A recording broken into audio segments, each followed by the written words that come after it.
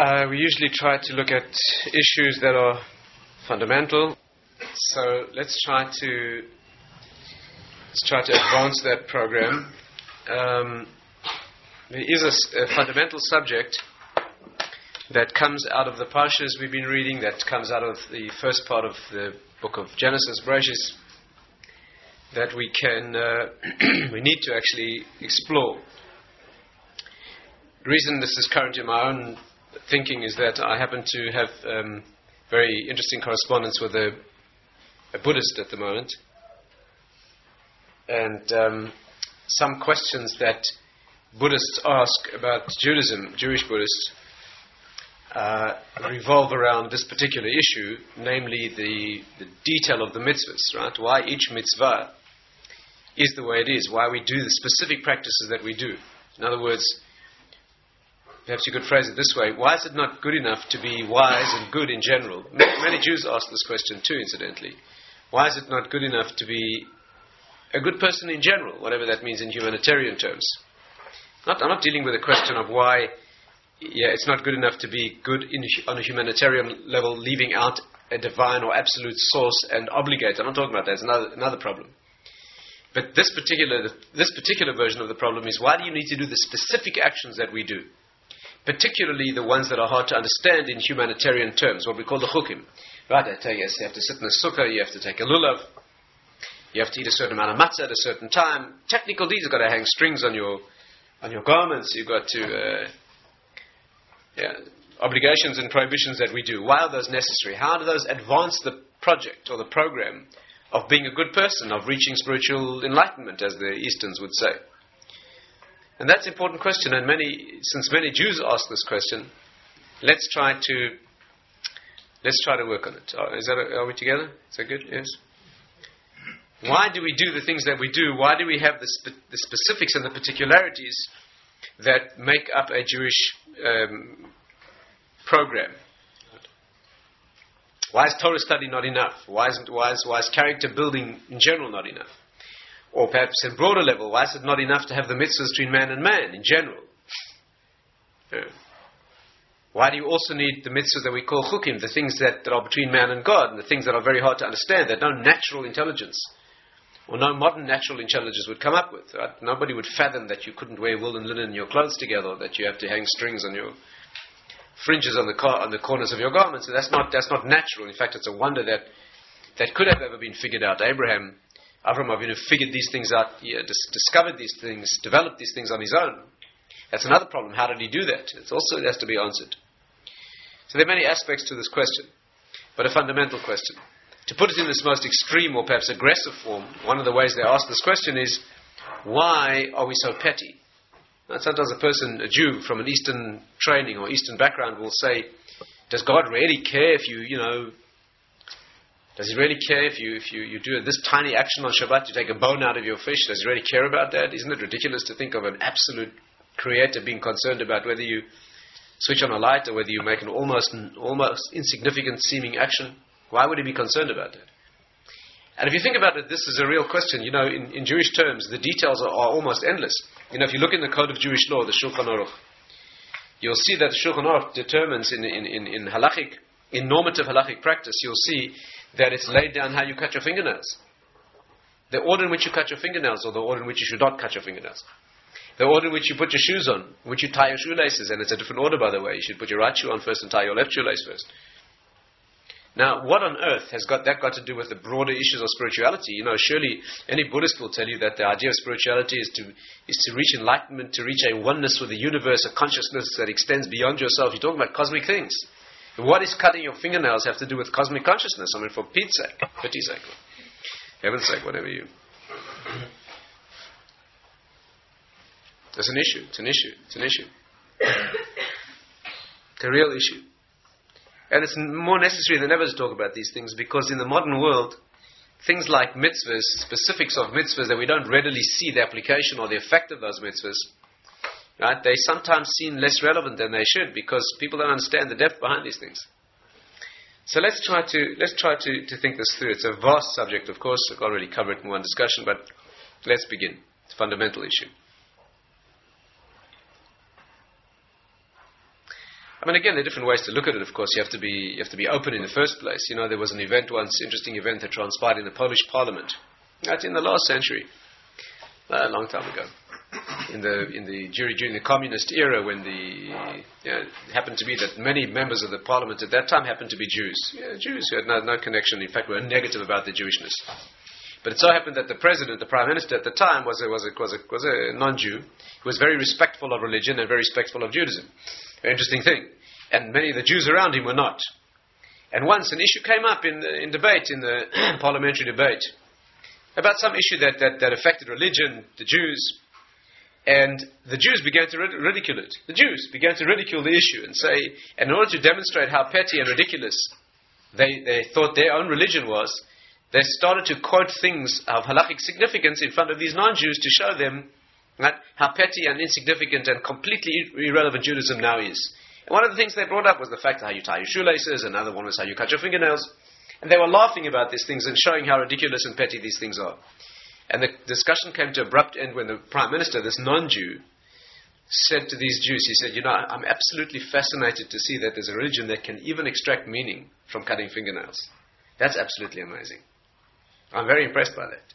That your spiritual system derives higher meaning and deeper significance from even the smallest things like how you tie your shoelaces. That's remarkable. See, it depends how you look at things. And of course, each mitzvah needs to be looked at. One of the questions I received in this Buddhist correspondence was, why is it relevant anymore? Why do you have to sit in a sukkah, for example? Why have to take a lulav? Why do you have to sit in a sukkah? Why you have to sit in a sukkah? People who think that mitzvahs are no longer relevant. You have to go out of your house and sit in a sukkah. What's the relevance of that? If you think about it for a moment, anybody who knows anything about it, take any mitzvah, but take that for example, anyone knows anything about that mitzvah can't help noticing that if it ever was relevant, it's today. One of the basic ideas of living in the sukkah is to renounce the protection of your home, to go out into an environment where you don't feel secure because there's a thick concrete roof, your mansion, your castle surrounds you and protects you. If that's less relevant today than it ever was, surely in the more materialistic and the more technological and the more accomplished the physical environment around you becomes, surely the message of going out into a flimsy structure where the roof is transparent and you see that that the real protection you're under, you remind yourself that the protection that you live under is something entirely different than the concrete and steel structure that you build. That's less relevant today than it ever was. If there ever was a time in human history that the message is relevant, that you really need. On the contrary, I would say in previous ages when you lived in more flimsy accommodation, you might have questioned why you need to go out to live in a sukkah that probably leaks just a bit more than your house does, if that was the kind of house you live in. But today, if you live in a mansion with technological, wonders of convenience and protection and security, right? If there ever was a time in history where it's more relevant to go out into something that's natural, surely this is it. So each mitzvah needs to be understood in terms of what it teaches and what it is. But let's look at the problem, the issue in a much more global perspective and see from a more global perspective, and let's see if we can try to fathom this idea and see how uniquely central it is to Jewish thinking. Let's begin with the following. Let's try to access it from this perspective. I try perhaps to show one or two different perspectives on this issue to bring out its meaning and its flavor. But let's perhaps try to access it like this. There's a basic question that can be asked about the pathway of Abraham in the world. Avraham Avinu, when he began this project that we now know as what we are, as Torah and Judaism, that unique view and teaching that brought the world what we represent, there's a fundamental question that can be asked. In fact, this is also a special meaning for me because only very recently my personal teacher was here and someone asked him this question, and because we've been discussing Buddhism and its relevance to Jews and exactly what is allowed and what is not allowed, so he gave a fuller discussion on this particular point. Let me try to convey to you what he said. Someone asked him the following question, and now focus with me because it was a demanding subject. Someone asked him this. Our teaching is that Avraham Avinu began the process. He was an absolutely radical, iconoclastic, individual. He broke the idols of his father and of his society. He stood on one side, the whole world stood on another side. He was ready. He was so committed to his understanding of reality. He was ready to be thrown into a furnace for it. In fact, he was. Nimrod threw him into a fire for it. He emerged only saved miraculously. He was completely and utterly radical. There was nothing, no one before him and no one after him who had that power of initiative. Now, you have to understand this. He was a child living in a world that was unified in its opinion. It wasn't like today. Understand that today there are certain currents of thinking in Western society, let's say, but there are dissensions, there are minority views. He lived in a unified world. He lived in a world where there was nothing else. There was one unified ideology under the king called Nimrod. Right? Before there was a split between the West and the Far East in the world in general in ideological thinking. There was one united humanity, and they all had one philosophy, and that philosophy was that God is irrelevant. Not that he doesn't exist, but he's irrelevant. Yes, they built a tower, and they want to go up in that tower. The intention was to rise in that tower. They were going, whatever the tower means, some edifice, some structure, some project, some program that would enable them to reach the source of creation and tear it away from its creator and run the world themselves. That was their philosophy. Not that they were in charge. Exactly what name is given to this kind of philosophy and what is it idolatrous, is it not? We're not going to go into that now. And he perceived that was completely wrong and radically took a stance against that, right? At the cost of his life if necessary. He was only 3 years old at the time. You know that? He had his first major insight when he was 3 years old. And then he had a greater level of insight when he was 48 years old. And when he was 75, he reached a prophetic level where God actually spoke to him. But even as a child, the famous story, he broke his father's idols. You must know the story. You hardly need to be in Cheder for one day. You'll know the story. He broke his father's idols and he left one standing. And he put the hammer that he had used to smash the idols in the hand of the biggest idol. When his father came in, he said, "What's going on?" He said, "Don't look at me, he did it." Pointing to the idol that had the hammer in his hand. His father said, "Don't be an idiot. You know he could never have done it. It's only stone." So he said, "So why do you worship him? Why do you attribute power to this being or regard him as an emanation, a reflection of a certain power, when you yourself ready to acknowledge that he's a creation of your own hands?" And by arguments more sophisticated, he was able to demonstrate to many people in his generation the falsehood of their beliefs. He didn't do it incidentally by coming to a recognition of the truth. He did it by breaking down, by recognizing, just like we study in Gemara. When we study Talmud, we don't start with the right idea. We start with what's called a havamin, a wrong idea. And by deconstruction of the wrong idea, we come to an understanding of the truth. That's what he did. He was given, he was an idolater like the people around him. That's what we say in every Pesach Seder, right? He came from a family of idolaters. He was brought up like them. He had examined every idolatry in the world. And by perceiving their falsehood and what was wrong with them, from that he constructed and derived the notion of the truth. Right? That's who he was. So that's the picture we have of him, and he founded the system that became Torah. There was nobody like him. Completely radical in his vision. Now, how is this phrased, incidentally, in the secular documentation? If you look in any history book, Jewish or non-Jewish, they'll tell you that Abraham was the great father of monotheism. You know that? You recognize that? He brought monotheism to the world. He taught that there's only one God. It's an idolatrous universe. He taught that there's only one God. There are fundamental questions here. Let's try to approach them. First of all, what was so radical about Abraham when the knowledge of one God was widespread in the world? Let's get that clear. First of all, how can we see that best? First of all, perhaps the clearest way to see it is, during his generation, there was already an academy, already a yeshiva, known as the yeshiva of Shem V'ever. Shem and Ever ran a yeshiva. Shem was no less than the son of Noah. Nobody had forgotten about God's existence. Noah's son still walked the earth. You need to look at a chart of Jewish history and see the timelines of how those people lived. Adam lived for 930 years. When the flood took place? The flood took place in 1648. 1,648 years after the creation of the world. By the year 2000 years after the world had been created, when Abraham was 48 years old, at that time Noah was still alive. Noah was still alive. You have to understand this. This means that Abraham, who was born after the flood, met Noah. Yes, he met Noah. Noah had met Methuselah, who had met Adam. You're talking 3 or 4 generations from the first person who ever walked the earth. Who had forgotten? Again, let's just get this vision clear.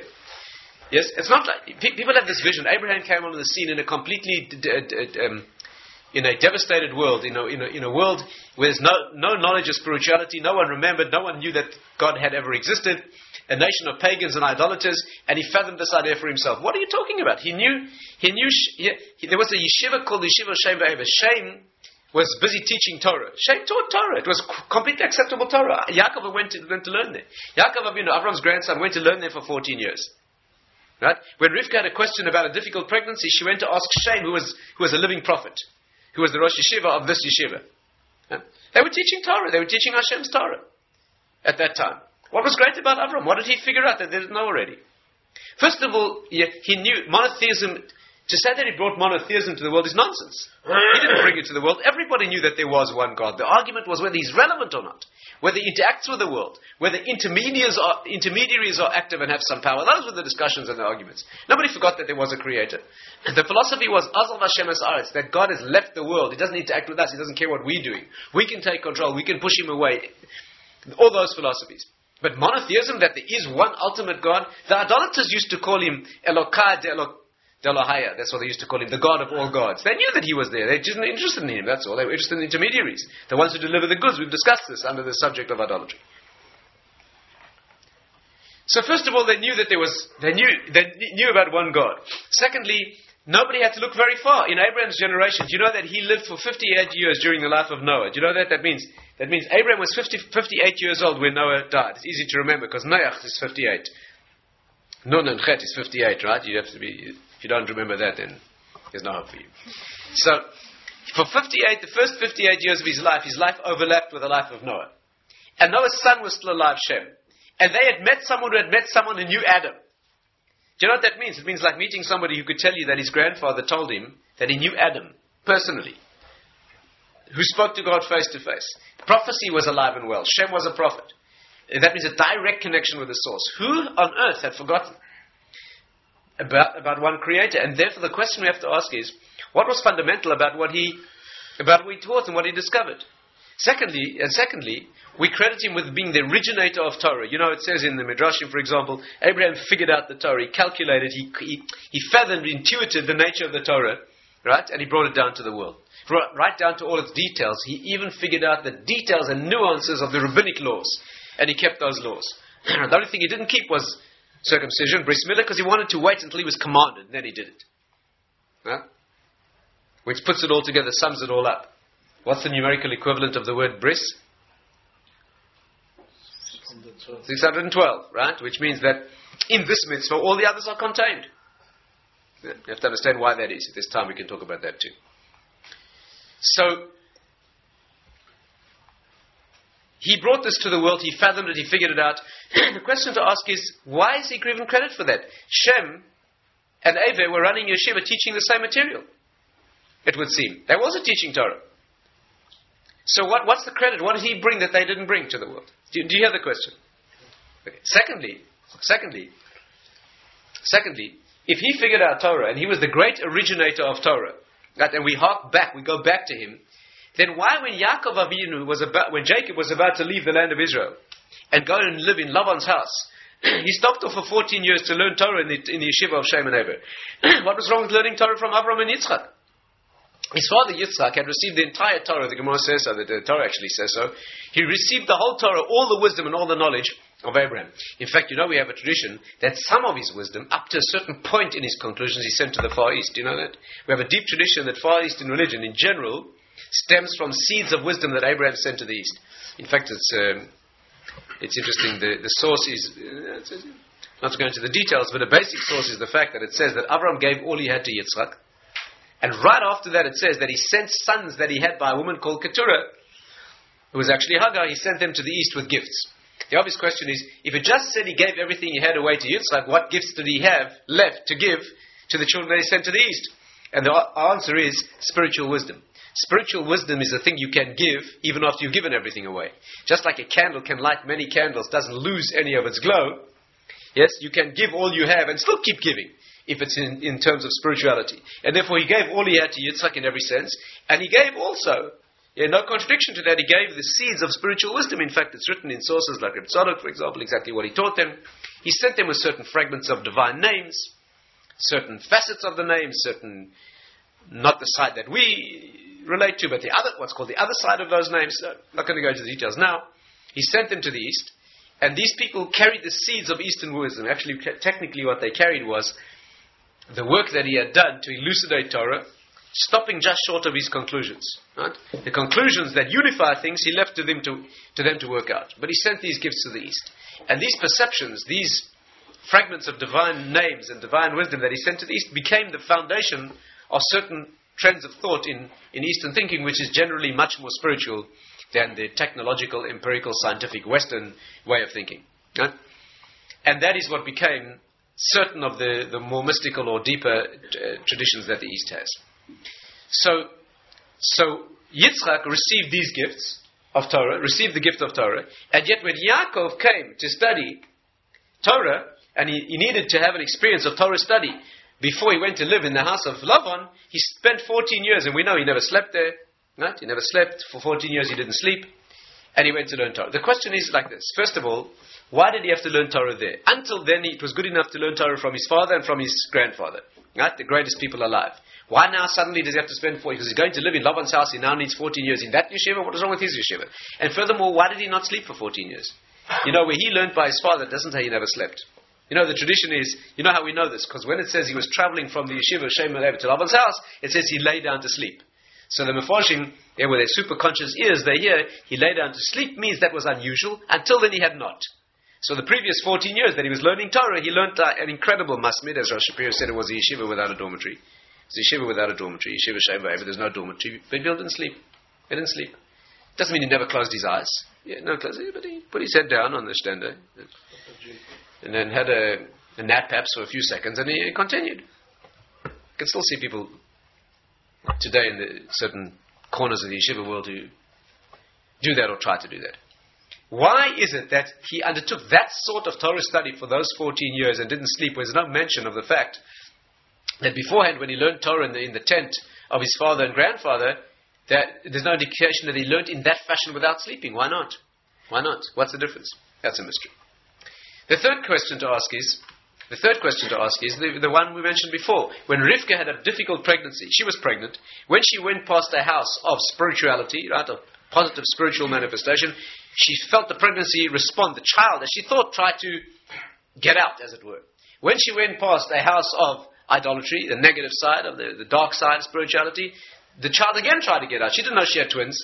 She didn't know there were these antinomial this duality within her womb. She thought she had a child and she couldn't calculate what was going on. Why is this child expressing, as it were, an affinity for the positive side spiritually and also an affinity for the negative side spiritually? What does that mean?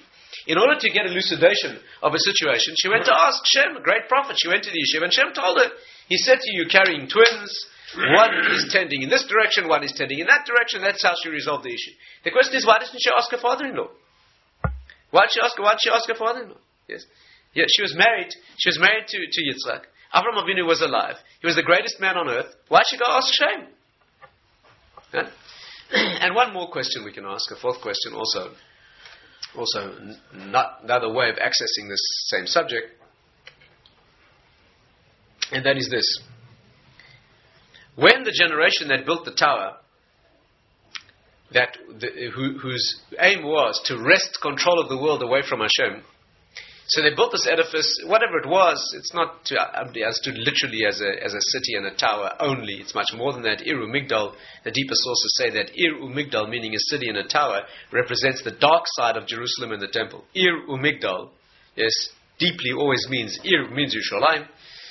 The city, and Migdal always means the Beis HaMikdash. Plenty of indications of that, like you see in Shir Hashirim, other places, is the Beis HaMikdash. The temple is called a tower, the Migdal.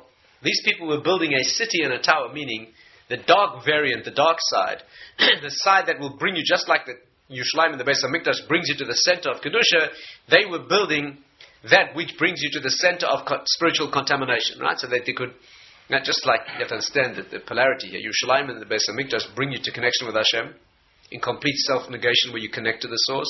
And that city and tower they were building bring you to connection with the dark side, detachment from the genuine source, in terms of self-assertion and the opposite of the ego negation that's required for the world of Kedusha. But that's what they were building.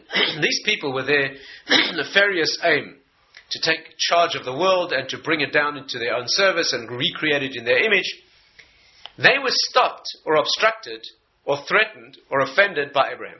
Because Avraham Avinu stood against them and he taught that you're all wrong. Your whole philosophy, this whole culture is totally wrong. He stood against them, and they were so incensed and inflamed and threatened by this that they tried to kill him. The reason they threw him into the furnace was because of his violent opposition, right? His extreme opposition to this negative spiritual program that they had. And they would do anything to get rid of him, and they decided to kill him. The only reason they didn't kill him is because they couldn't. They threw him into the fire and he came out alive. In fact, what they then said was, the Gemara says, they then said, look, we tried to kill him.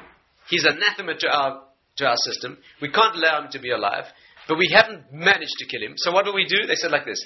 Fortunately, he's infertile. Avraham Avinu was 100 years old, right? He had no children.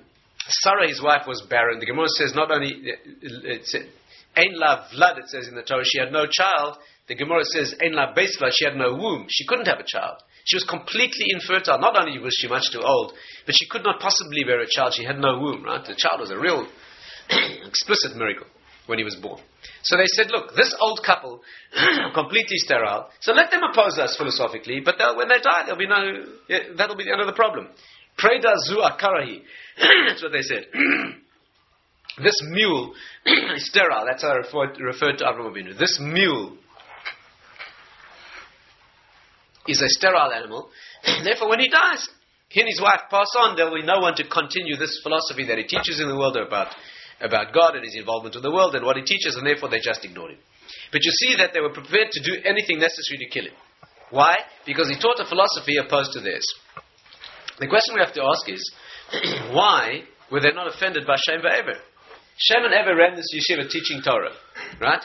Torah that ostensibly was completely opposed to their values. Why did they not try to kill them? Do you hear the question? There's no record anywhere that teaching of Torah that Shem and Ever represented was in any way offensive to this generation that was so set against it. Why? Did you hear the question? Why did they go to all ends to kill Avraham who opposed them, but they made no move to kill or to terminate the activities of the yeshiva of Shem V'ever? These are the questions. Let's try to develop an insight into this issue, which I hope you'll see is absolutely fundamental to understanding what is actually quite humiliating how fundamental it is and we don't realize. Avraham Avinu did not bring Torah to the world. He didn't bring Torah to the world. He didn't bring knowledge of God to the world, monotheism. That's not what he brought. What he brought to the world was the fact that transcendent world which is called Torah, yes, that which Hashem is connected to the world. What he brought to the world, to put it most bluntly, was the concept of mitzvahs. What he brought to the world was the concept that Torah expresses itself in action. Again, his radical idea, he's completely radical. If there was an iconoclastic idea, if there was a completely radical idea that he brought to the world, it's not that God exists and that he consists of spiritual wisdom and that there are spiritual teachings. They didn't need Avraham for that. Shem V'ever were teaching that message. What he brought to the world was the fact that incredible wisdom that surpasses, that transcends the world, has to be expressed in your fingers and toes. Incidentally, can you see why bris milah, circumcision, is the most potent expression of this idea? Because the bris, the circumcision, represents a mitzvah stamped in that area of human activity which is the most earthy. Again, if there's a radical idea about Torah, it is that sanctity that transcends the world. That which is completely beyond human consciousness in its root has to be expressed literally on your toenails. But the deepest expression of it, perhaps, is this mitzvah of circumcision, which is taking the most potentially that mitzvah, that area, that most potently brings people down into the world of the animal and the earthy. Right? Judaism teaches that's what has to be sanctified, and in that mitzvah, perhaps more deeply than any other, all others are contained. Inasmuch as mitzvahs represent physical things that have to express spirituality, that mitzvah perhaps says it all. Incidentally, if you look at the mitzvahs, you'll notice that virtually all of them are physical actions. That itself is striking. If you tell that to a Buddhist, yes, or somebody whose main engagement is meditational, that's a remarkable thing. What kind of spiritual system is it that's expressed in physical action? Do you know how many of the mitzvahs are done with the mind? Only? Do you know how many? Very, very few. You can probably count them on one hand. Things like love of God, avas Hashem, yiras Hashem, certain things that are mainly in the heart and mind. Chovos halvavos, the duties of the heart, duties of the mind, even those have to be expressed in action. But virtually all the mitzvahs. Virtually all the mitzvahs, something you have to eat, or hold, or sit in, or cut, or do as a physical action. It's a remarkable thing. Isn't that paradoxical? You're reaching up into the highest world, that world which transcends the physical entirely. And how do you express that? How do you express it? In your fingers and toes, right? In physical actions. Virtually all of the 613 mitzvahs are physical actions. Or prohibitions, not to do certain physical actions. Why? That is what he contributed to the world. He didn't bring to the world the knowledge of a spiritual system, the knowledge of spirituality. The world was redolent, was rich with that knowledge. Right? Shem V'ever were teaching that very actively. What he brought to the world was the idea that spirituality has to be brought down and expressed in every part of the body, which sanctifies every part of the world. Let's try to study this a little bit more deeply and see how far it goes. You know, the word Avraham, the word Abraham adds up to 248. Avraham adds up to 248. You know how many limbs and organs there are in the body? 248.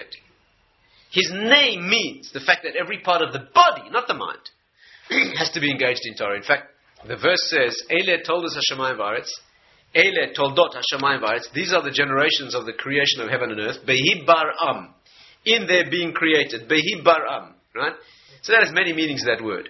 But one of the meanings of that word is Behi bar am, be'avraham. If you rearrange the letters of Behi bar am, it spells be'avraham, which means the world was created in and for Avram.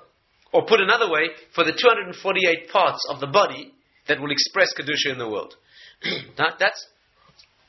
He was the one who represents bringing Torah down into practical action. On the contrary, it's not that a mitzvah is petty and small. That's exactly what Torah is. That it seeks to express itself in the smallest detail of physical reality. Invests every detail of the physical world. Invests every nuance, every flicker of a human movement with a Kedusha, sanctity that comes from beyond the world.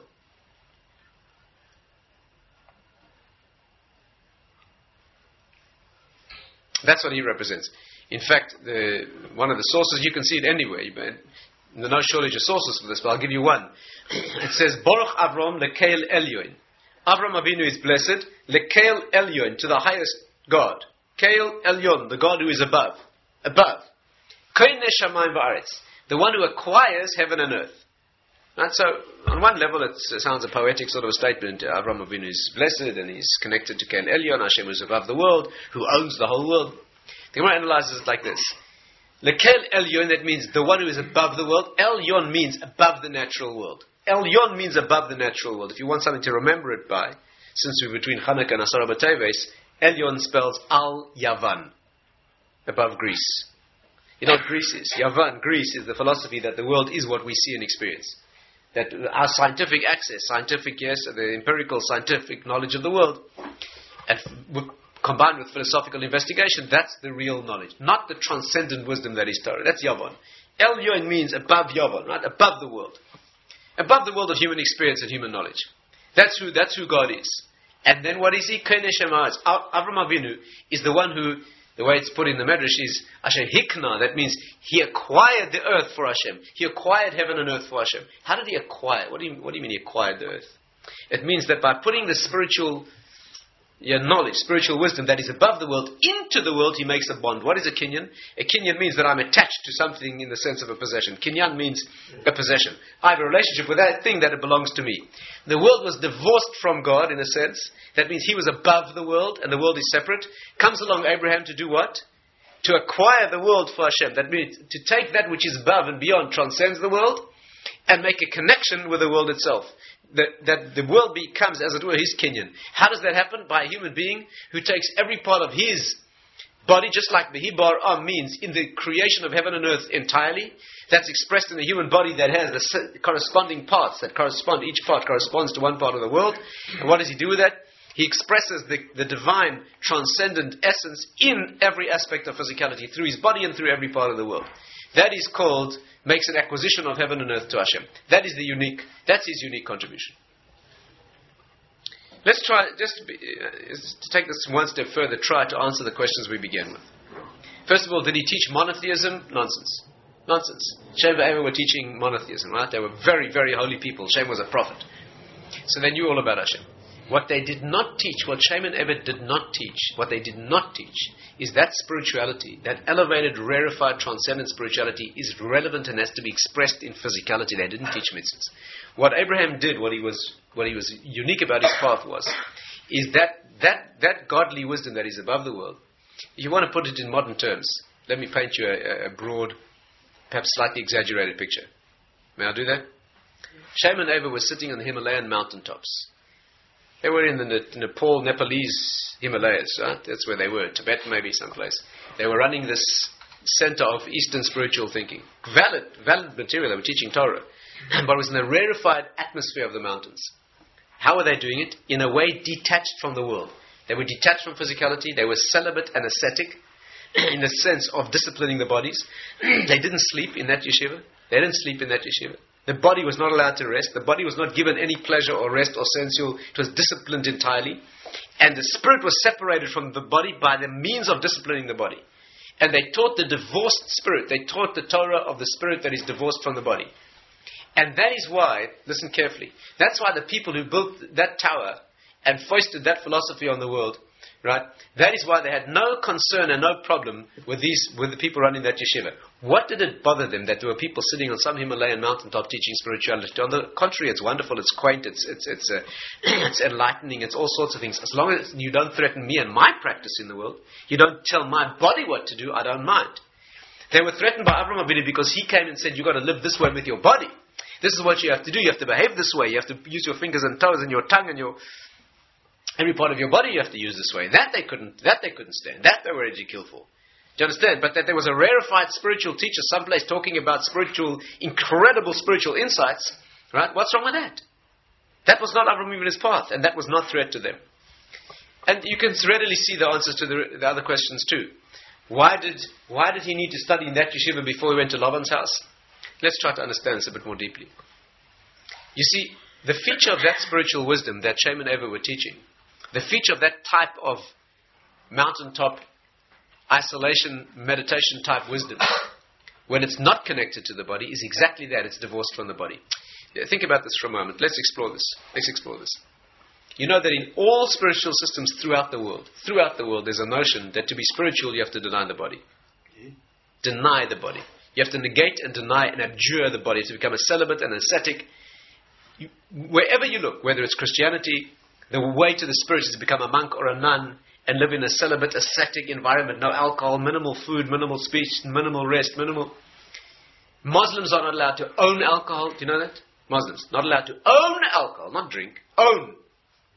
I know that because when I got to Israel the first year, I had some very expensive whiskey just before Pesach.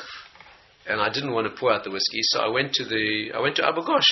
I lived next to Abu Ghosh, and I tried to sell my whiskey to an Arab in Abu Ghosh. I knew he wasn't allowed to drink it, so I thought I'll sell him the whiskey, and I made him an offer. An offer he couldn't refuse. I'll sell him the whiskey, and I'll come and pay him back more to buy back my own whiskey after Pesach. What's the problem? It would be safe with him. He's not allowed to drink it.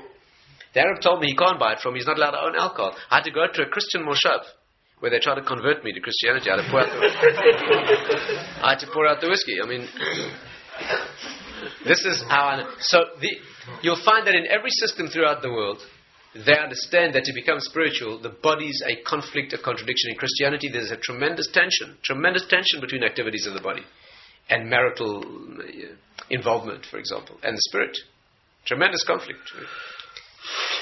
In many systems, there's a concept. Yeah. We have it in Torah. When Esau was blessed, when Esau was blessed, the blessing he got, Yaakov got the blessing, mitala shamayim umishmanei aretz.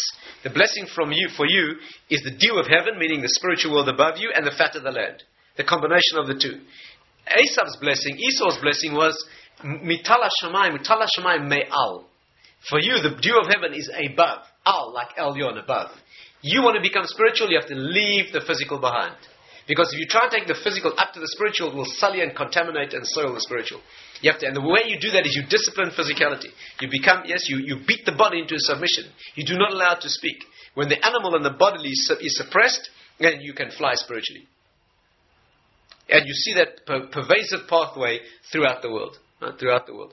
In Judaism, even in Eastern systems that don't teach that you have to be a monk or a nun or celibate, they often engage in temporary phases where they enter that zone in order to learn that message.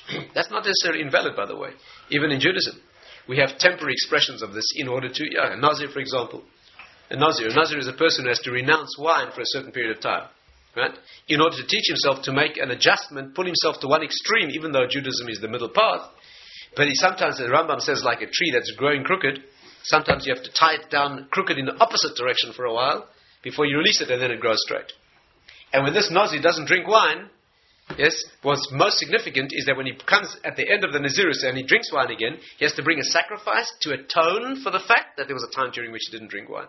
That's how Judaism sees involved with the physical, that if you renounce the physical, you have to atone for that, because the physical is your vehicle to Kedusha, to spirituality. Of course, sometimes one needs abstention in order to discipline, but that's the concept. And therefore, these two are locked in a death struggle, the body and the neshama, the body and the spirit, and therefore the one must be renounced and suppressed in order to express the other. Now, when Yaakov went to Laban's house, what was happening was like this. Let's try and get a handle on this. You know who Laban was? Laban was a swindler and a cheat and a liar, but he was one of the most high spiritual individuals who ever lived. Do you know that? Laban was one of the greatest spiritual giants who ever lived. I'll just give you two indications of that. First of all, you know he was the same soul as Bilam. You know that Bilam was a reincarnation of Laban.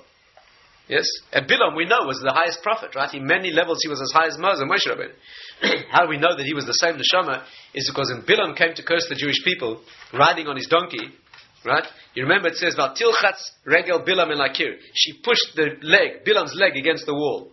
Yes? The donkey. So the Mefarshim asked, what wall? What's so significant that the donkey pushed his leg against the wall when he was riding? The wall was the wall of the Matzeva, the monument that they built, that Lavan previously had built as a testimony to the fact that he had made a treaty with Yaakov that he would never pass this point of this monument in order to harm Yaakov, and Yaakov undertook that he would never pass it and also to harm Lavan. Lavan had built that monument, declared that he would never pass it in order to harm Yaakov.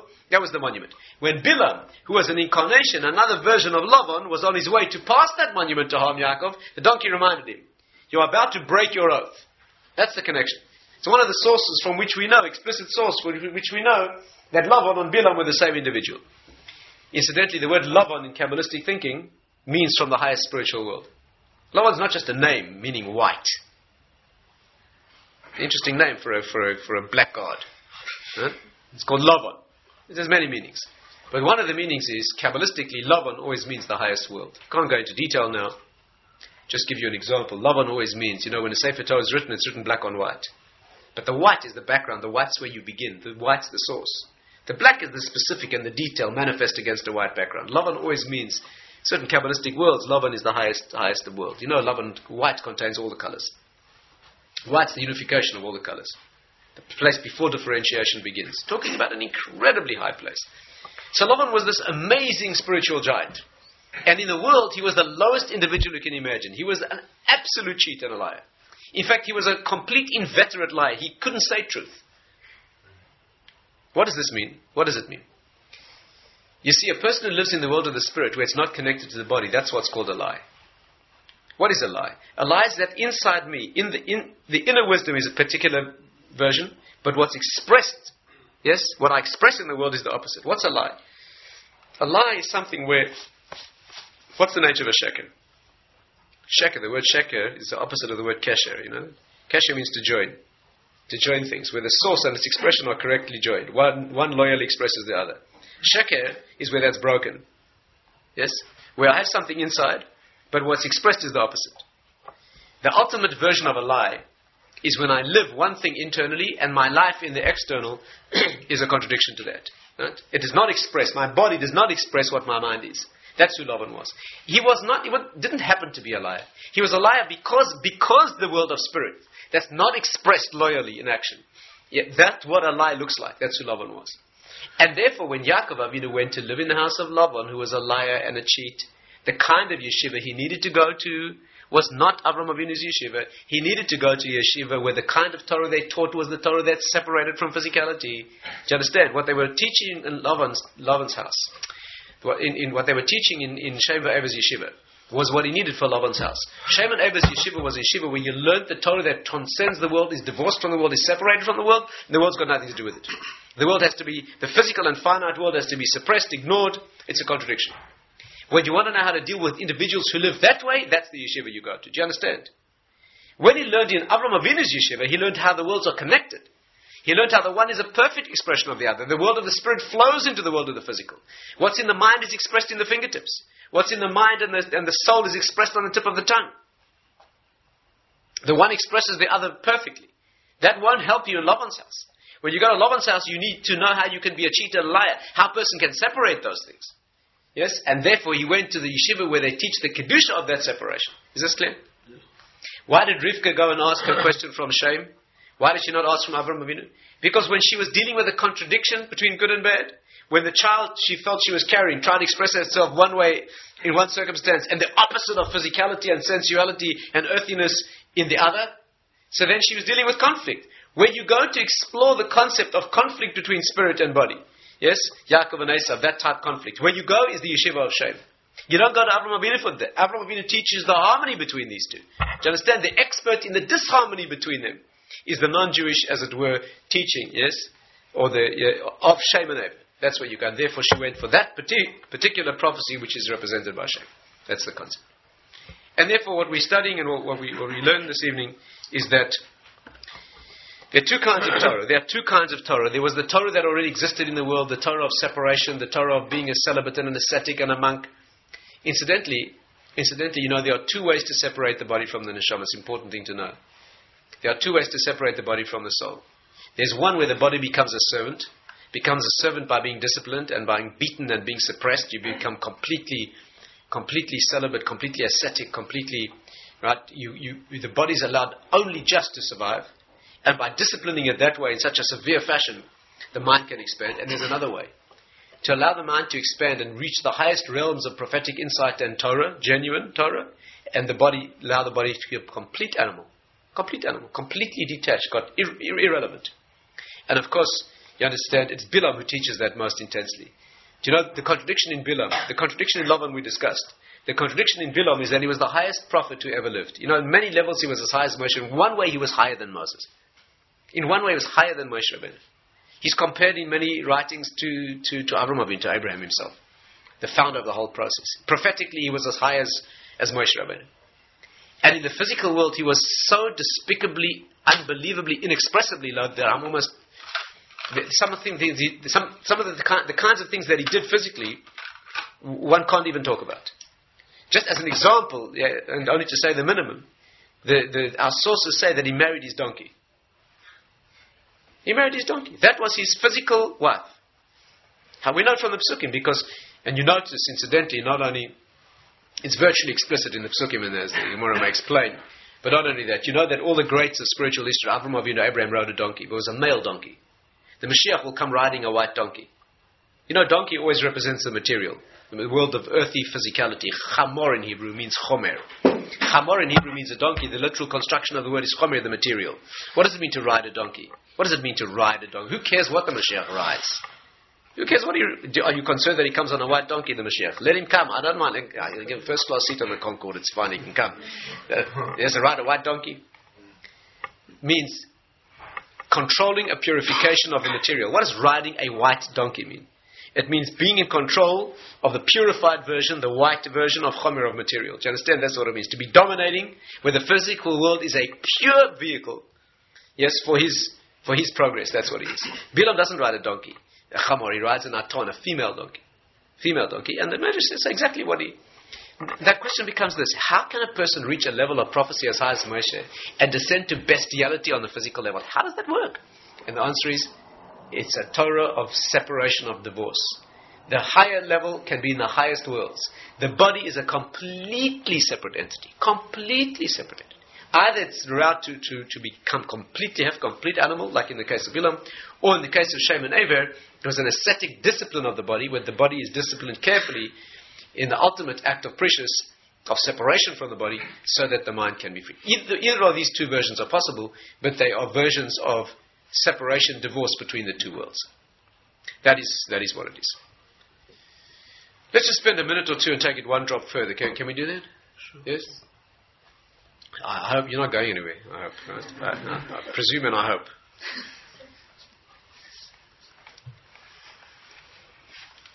Although Jewishly, we do not abstain from alcohol and other connections to the physical, nevertheless, there's times when it's more appropriate and times when it's less appropriate. Now, incidentally, while we're on that subject, do you know what the meaning of wine is? Do you know what wine means? Do you know what wine means? You know, in the question of celibacy or asceticism, leaving the world, alcohol plays a major part. It's not only food and pleasure, alcohol is a specific thing. Do you know in Judaism, we take alcohol at every moment of transition from physical to spiritual? You know, we're so used to it, a Jew is so used to seeing a cup of wine raised at Kiddush and at virtually every moment like that we don't even think into it. But what is the meaning of this? How does the non-Jewish world in general respond to the question of alcohol? In massive segment of the world's population, it is a massive problem. A massive problem. Do you know, I read a medical article not so long ago in which they made an assessment of a certain inner city hospital in Boston, and they found that 50% of admissions to that hospital were alcohol related. 50% of people in that hospital were there as some function of alcohol. Either accident or trauma or some other medical, surgical. Or there's abstinence, like I mentioned before, because this is right, even in Buddhism, incidentally, they're not abstinent completely, but there's the injunction not to be intemperate, not to misuse intoxicants in any fashion. But in many systems, it's a complete denial and deprivation. In Judaism, we specifically take wine when we connect physical to spiritual. You know that? Here is a marriage. Two people are getting married. Two human beings are getting married. In that action of taking two physical bodies and standing under the chuppah and moving into the thing called marriage, where this relationship will be sanctified in what we call kiddushin, right? We take a cup of wine. When we sanctify the week in what we call kiddush, we take a cup of wine. Where the week moves up into the rarefied spiritual, the mundane, earthy week, moves into the rarefied spirituality of Shabbos, we take a cup of wine. Bris Milah, circumcision, the essential demonstration of this thing, we take a cup of wine. Any time that we take the physical and move it up to the spiritual, we take wine. Why is that? You know that wine is a remarkable substance. The Kabbalists teach that wine is a small chink, avenue of access into the spiritual world. Wine, you know, wine adds up to 70, yayin. The same as the word for sod, the secret or hidden world. The expression in the sages is nichnas yayin yatsa sod. When the wine goes in, the secret comes out. It means on a deep level, the secrets are revealed. Right? Wine is an avenue of access. Wine is paradoxical. Wine is a substance. Alcohol in general, but wine specifically. You know, our sources say that in the next world you'll be drinking the wine that is guarded in its grapes. You know that? Yain hamashuma ba'novov, the wine that is guarded and sealed in its grapes from the time of creation. What does it mean?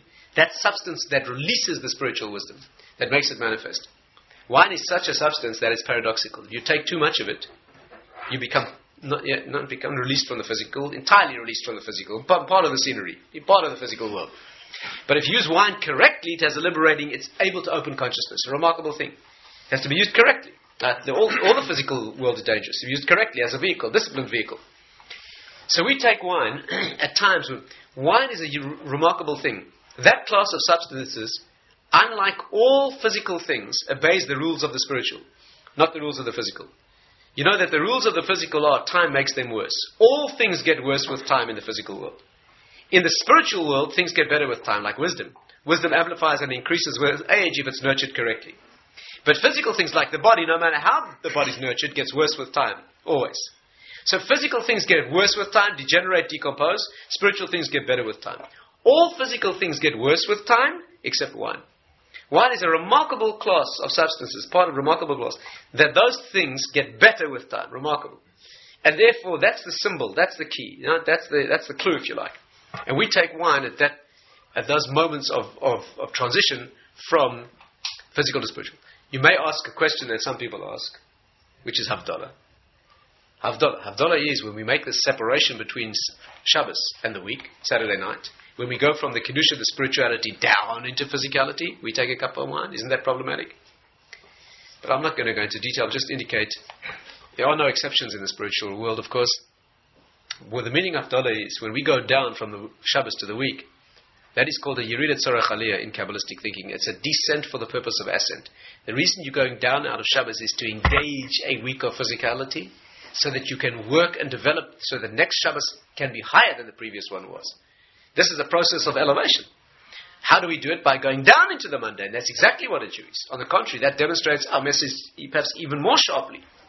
We take wine when we leave the physical, use it as a springboard and leap into the spiritual.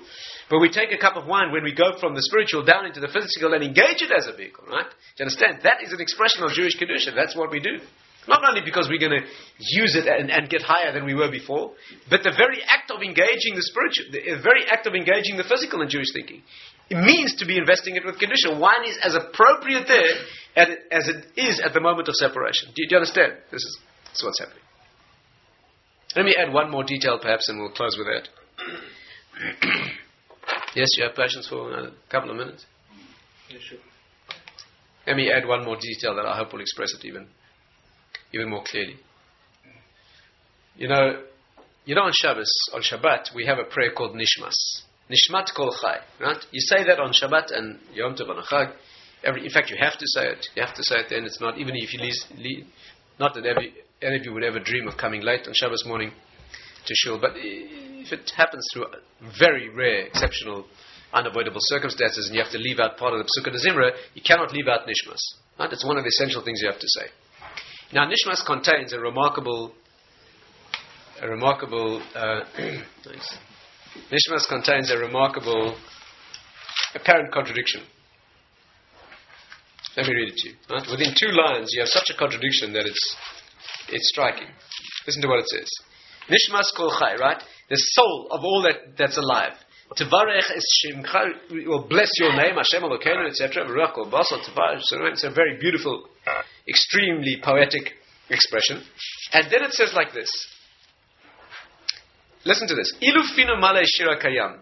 If our mouth was filled with song like the sea, ulshanenu rina kahamo in golov, and our tongue could express song like the waves of the ocean, v'sifseisenu shevach kamer chave rakeh, and our lips could express your praise like the breadth of the heavens, ve'enenu meiris kashemesh kere, and our eyes were light like the sun and the moon, etc. V'yadenu prusos kenishrei shamayim, our hands were spread like eagle's wings, v'raglenu kalos kayolois, and our legs were fleet as deer. In other words, in plain non-Shakespearean English, if we extended to the full expanse of the universe, if we had the powers of all the physical world at our disposal, and we used that to relate to you, Hashem, how far would we get? Eina nachnuma speaking, we would not manage, to praise you, we wouldn't be able to relate to you, Hashem Elokeinu v'Elokei Avosenu, ulevarech es shemcha, to bless your name, al achas, listen to this, al achas me alef, elef, alfei, alofim, v'ribei, rivevos ba'amim. Loosely translated, it means we wouldn't manage a thousandth of a thousandth of a thousandth of a thousandth of a millionth of a 10,000th of a 100,000th of a millionth, right? Of what is appropriate, and I probably minimized it there. Of what is the appropriate praise that needs to be said to you. Listen again. If we were in control of the full physical universe, if we had the broadest expanse of all the powers in the world, in the universe at our command, we wouldn't be able to begin to relate to you with the tiniest fraction of what is relevant relative to your greatness. Does that make sense? Of course, Hashem's infinite. Of course, no matter I don't care how big the universe is. Right? Let it be any size you like. It's nothing compared to Him. And therefore, if you expand it to the expanse of the universe, how much you'd begin to relate to Hashem's greatness is irrelevant, and that's what it says. Correct? Now listen, 2 lines later it says like this. Al-Kain, therefore,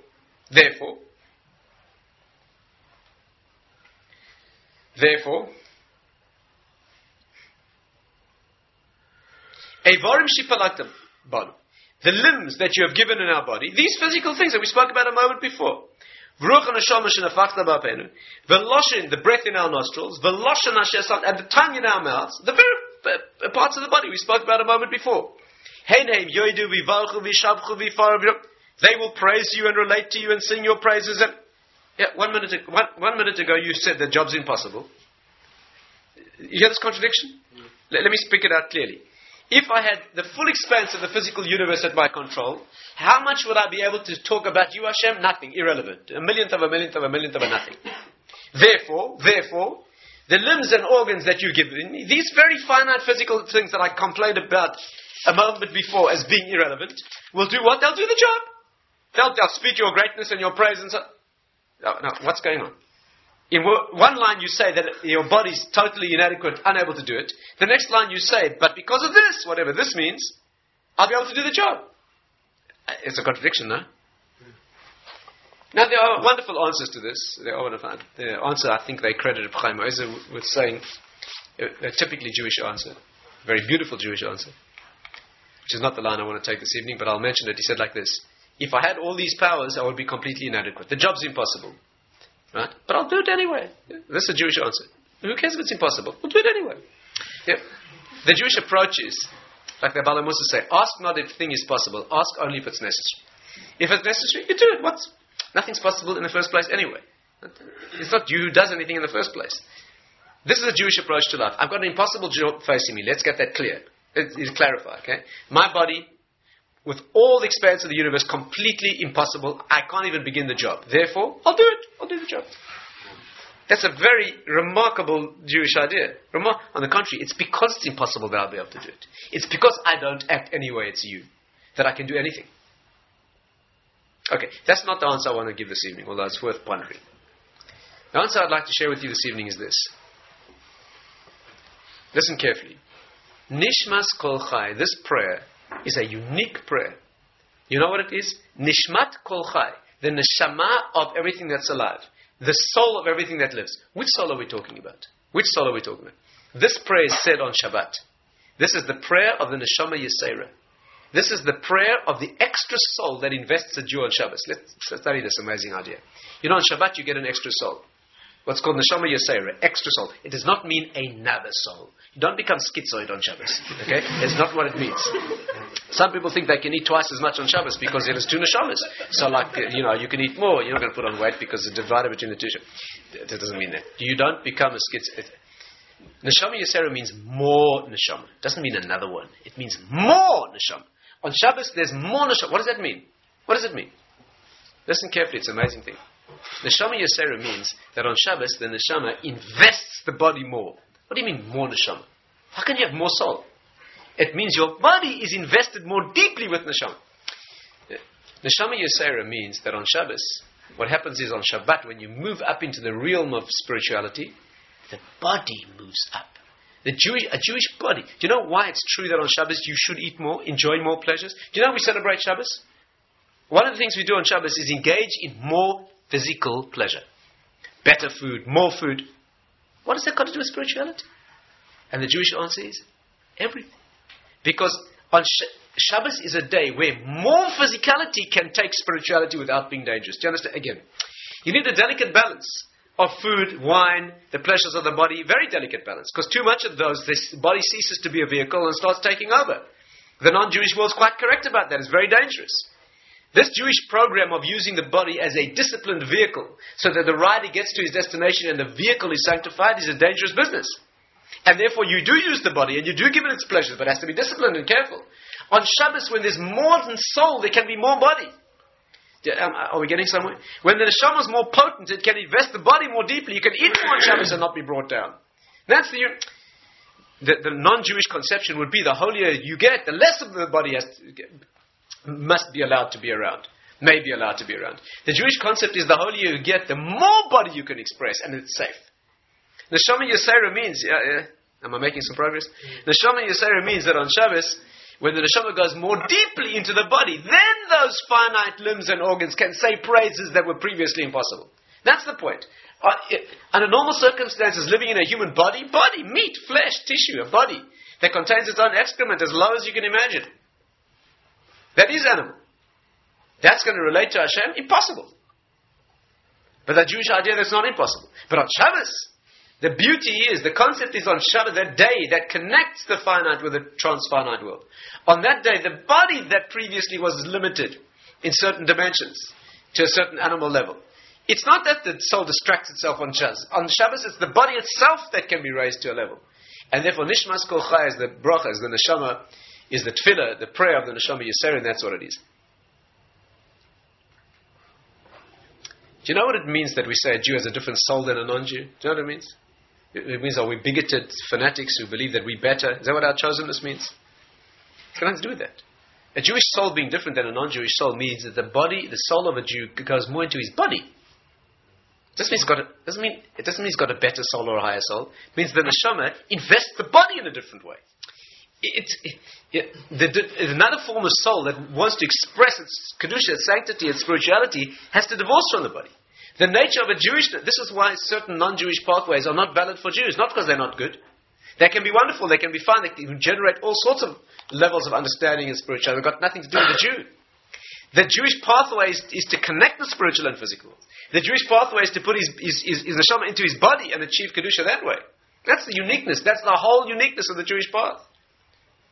You want to be a child of Avraham Avinu. To go sit on a mountaintop and meditate only and not engage the body has got nothing to do with Judaism. I'm not saying it's a bad idea. You might get all sorts of benefits from doing such a thing at certain times. But what's unique about being a Jew is that you bring the mountaintop down into the plains and the valleys. That the hands and feet, yes, that is specifically each mitzvah activates a part of the body. That's exactly what we are. It's not like they're asking the question, petty, irrelevant, why do you have to hold this with your hand and sit in the sun? On the contrary, it's activating every detail of the body, corresponding to every detail of the physical. That is what the Jewish path is. That's what Avraham Avinu means. That's why his name means the 248 organs of the body and corresponding to the 248 parts of the world for which the world was created. That's what it means. And a Jewish soul goes into the body in a different way. Do you know, one of the remarkable things is, every morning we make blessings. And 3 things that often cause people problems are the 3 blessings. Particular 3 blessings. Thanks for not making me a woman. Shaloi asani isha. Thanks for not making me a woman. A man says that. Thanks for not making me a slave. And thanks for not making me a non-Jew. These are all problematic. Especially the first and last. Who says thanks for not making me a woman? What's wrong with being a woman? What's wrong with being a woman? Okay, we have to talk about that. Not what's wrong with being a woman, but why we make that blessing. It's not tonight's subject. You have to remind, we'll talk about it again. And a woman doesn't make a corresponding blessing, thanks for not making me a man. A woman makes a blessing thanking Hashem for creating her as she is. That means I already reflect your rotzen. I already look. A man doesn't look like he's supposed to look. A man thanks on the contrary. You know what it means, thanks for not making me a woman? It means thank you for not making me with her perfections. That means thank you for giving me the deficiencies that cause me to have more mitzvahs, to bring kedusha into more. I have more work to do. I have more mitzvahs. Women has less mitzvahs. I have more mitzvahs and I thank for that. She thanks for already being perfect in those areas that do not need the work of perfection. We have to talk about that in more detail. Why thanks for not making me a slave? Because a slave has less mitzvahs. A slave has less mitzvahs. And therefore I thank for being given the privilege of more work that I have to do. What does it mean, thanks for not making me a non-Jew? What does that mean? But the specific question I want to ask this evening is, how could I have been a non-Jew? How could I be? What do you mean, thank you for not making me a non-Jew? How could I have been a non-Jew? I'm a Jew. Let me try and make this a bit more dramatically clear. Do you make a blessing in the morning, thanks Hashem for not making me a banana? Baruch Hashem, shaloi asani banana. Why not? Why not? You know why? Because you couldn't have been a banana. Is this clear? You might have been a monkey, but I don't know about being a banana. So therefore, yeah, you don't make a blessing for not making me things that you aren't. Thanks for not making me a peach and a banana and a pear and a lump of wood and there are a lot of things I'm happy I'm not. Do you hear the problem? The answer is you could have been a non-Jew. You could have been a non-Jew. You could have been a slave, and you could have been a woman if you're a man. Because the differences are not differences in essence. A slave is not a difference in essence. He is different in situation. A woman is a different expression of the neshama in the body. You have to explain what that means. Do you know what it means for not making me a non-Jew? You could have been the same soul as you are, in a sense, and been a non-Jew. What does it mean? That the soul that you were given comes into your body in a different way. It comes into the body in a different way. There's a different investing of the body. You were born as a person in the world whose role is to bring kedusha into the body in a unique fashion. Not you more capable of spirituality. On the contrary, Shem V'ever were teaching a higher Torah, if anything, than Avraham Avinu, in a certain way. They were reaching certain heights of spirituality that there's no problem with the heights of spirituality. Lavan was there and Bilam was there. Bilam was as high as Moshe Rabbeinu was spiritually. That's not what's unique about us. Is this point coming across? Am I getting somewhere? What's unique about us isn't that we are high spiritually. What's unique about us is that we are lower in bringing spirituality into the physical. That's what's unique about it. That we invest the vehicle of the body with a certain condition that is unique to the Jewish path. And therefore, the battle's not to be fought on the level, are we better, are we not worse, are we more spiritual, less spiritual? Can you achieve more sitting on a mountaintop and meditating, higher wisdom, low? That's not the issue. Abraham did not come to the world to teach that. He did not come to teach the world about Hashem, who is Elyon, who transcends the world. He came to teach the world about a Kael Elyon, who's above the world, Koine Shemayim V'aretz, that brings that down into the world. You know what the word Yaakov means? Yud Akev. Putting the Yud, the 10 emanations, the highest level of spirituality, into the heel, into the Akev. That's what Yaakov means, Yud Akev. What's this discussion of the heel? What's so special about the heel? Because that's where a Jew is. That's what makes you unique. Not what's in your head. What's in your head can be the same as a non-Jew. That's not unique. When Esav was killed, when Esav died, he was beheaded. Chushim ben Dan killed him, Yehuda, Chushim, both of them together, whatever happened. Esav was beheaded. His head rolled into the Machpelah and was buried there, and his body was buried outside. Esav, the father of those non-Jews, who teach the separation between spirit and body. Do you understand what happens? His head is buried in the Machpelah together with Adam, together with Avraham, together with Yitzchak, together with Yaakov. His head is buried in the same place. That's his head. But his body is nowhere near, because of complete separation. Avraham, Yitzchak, Yaakov, their heads and bodies are buried together. Man and wife, same idea, head and body, deeply connected. They're buried in the Machpelah. Machpelah means doubling. Machpelah. Kefal in Hebrew means double. Machpelah means a place of unity of spirit and physical. The higher world meets this. The Gemara says the Machpelah is 2 caves. One cave in another, one cave above another. Machpelah. In which city is the Machpelah? What does Chevron mean in Hebrew? Joining together. Chibur, joining together. Where this world meets the next. That's what Chevron is. That is what Judaism is. Where's Esav? His head is there, his body's outside. Is this message clear? So what we learned this evening, I hope, as an introduction to the subject of what we call precious. Precious means asceticism, celibacy, or asceticism, separation from the physical. Can I leave you with a thought? In any book of Jewish character development, take Basilis Yesharim, books that teach you how to develop, you'll find a chapter on precious. Prishut, separation. Separation from the physical. Separation, did you hear what I just said? Separation from the physical. A lengthy chapter on how you separate yourself from physicality. Does that bother you? It should. We just spent the whole evening saying that we don't separate from the physical, so how come? You hear the problem? But the answer is this. Yeah. Of course we separate from the physical. We separate entirely from the physical for its own sake. That's what you never engage. You never get into the body for the sake of the body. That's as low as you can get. We get into the body for the sake of the neshama. That's what we do. Precious means, you have to understand this clearly, prishut means to separate from the body as body. To separate from the body for the sake of body.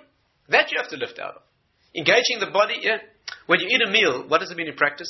You eat a meal, you know why? You eat a meal, you eat enough, and you enjoy it. Why? So that you can have the sustenance, the nourishment, the well-being, the sense of well-being to get out there and do your mitzvahs. That's why you eat a meal. Yeah? If you eat a meal just for the sake of the feel-good, of the taste, huh? That is completely unacceptable. From that, you be perished. From that, you separate. Eat food because it's good, only because it tastes good, for the pleasure, the physical pleasure. What does that have to do with the spirit? That's not going to elevate you. That's going to bring the spirit down.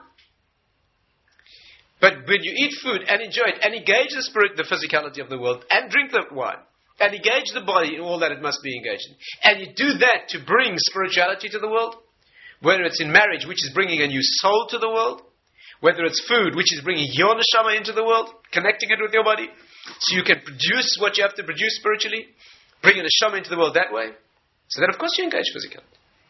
But we certainly separate from physicality where the physicality is an end in itself. Is this distinction clear? That is exactly what we do. We do engage the body, of course. We don't separate from that. We engage it. And of course what happens is you elevate the world. When you eat food, you elevate the food. Because when the food is absorbed into a body that then goes and produces mitzvahs, learns Torah, produces mitzvahs, changes the world, elevates the world, the food has become part of that spirituality, the body and the food. Every chicken prays, you know that? Every chicken davens to be eaten by a tzaddik. Every chicken prays that it should be eaten by a righteous individual. Why? Because then it's absorbed. What happens then? The inorganic world is absorbed into the plant world. The plant world is absorbed into the animal world. The animal world is eaten by... It's the only reason you're allowed to eat meat. Eating meat is a very problematic thing. Not ideal at all. Wasn't allowed before the flood. Will not be allowed again in the future. But when you eat meat, what it's doing is elevating the whole chain, the whole process of the physical through the plant, through the animal, into you. For what purpose? To produce the spirit. So that whole process. But if a chicken is eaten by a not a righteous individual, that's a disaster. The disaster is the chicken's worst nightmare. Is to be eaten by, yes, at best by somebody who doesn't do anything, just kills the chicken and eats it, or worse, somebody who eats it and does negative things, that he's become transmuted into negative energy, the terrible thing. And therefore every chicken davens, every carrot longs to be eaten ultimately by a tzaddik, by somebody who's going to transform it, transmute it, elevate it into, along with his body, become the material of his body and translate that into spirituality. That's what it is. And therefore, that's the concept. Avraham Avinu came to the world to teach something unique, not to teach Torah to the world, to teach the Torah that is our Torah, which brings Torah into mitzvah, as they must be. Now, the Gemara says that every time you learn Torah, it has to be almanas lasos, in order to perform. If you don't intend to perform in action from what you learn, then you don't have Torah either, and the Torah is not Torah. You learned it and you become wiser, that's not called Torah. The Gemara says anybody who learns Torah and says, I have Torah but not mitzvahs, I'm not interested in mitzvahs, I'm interested in Torah. Says the Gemara, he doesn't have Torah either. Why? He learned the Torah, he has all the wisdom. That's not Torah. Torah is a spiritual wisdom that wants to be, seeks to be, desires to be applied and expressed in the world of the body and the physical. When it comes into the physical and it's expressed that way, that's called Torah. A person doesn't intend to bring it into physicality, there's no connection made to the physical, to the mitzvahs, to those tiny details of fingernails and toenails and feet and shoelaces, as well as the bigger ones. That kind of Torah is not a Torah either. Because what's unique, where we stand on one side of the world and all the rest stands on the other, is not in terms of spiritual wisdom. That's not our subject this evening. But where we stand, different, is that we are children of Avraham Avinu. What he brings to the world is this unique facet of Torah that is wisdom connected to the world. And with this, of course, you can understand why when Yaakov meets Esav, he says, Im Lavan Garti, I lived with Lavan, after coming back from the base Lavan. He says, Im Lavan Garti, and what does Rashi say? Im Lavan Garti, v'tariag mitzvah shamarti. I lived with Lavan, and I kept 613 mitzvahs. The word Garti is the same letters as 613. It means I lived with Lavan, I kept 613 mitzvahs. And the question is, what exactly did he mean? Did he mean I lived with Lavan, a liar and a swindler and a cheater, an evil individual, and I remained positive, I remained spiritual? What did he mean exactly? I'm still an Orthodox Jew? That's not what he means. What he means is, I lived with Lavan, a person who lives in the higher world and is disconnected from the world, and I kept mitzvahs there. That's what it means. Im Lavan Garti. I was with Lavan, who's not connected, who's totally disconnected from the world. His actions here are completely inconsistent. And with Lavan Garti. With Lavan, 613. With him in that, he who lives in that higher world, disconnected from the lower world, I lived there in that environment and I connected it. That is the meaning. Okay, we can stop it for now.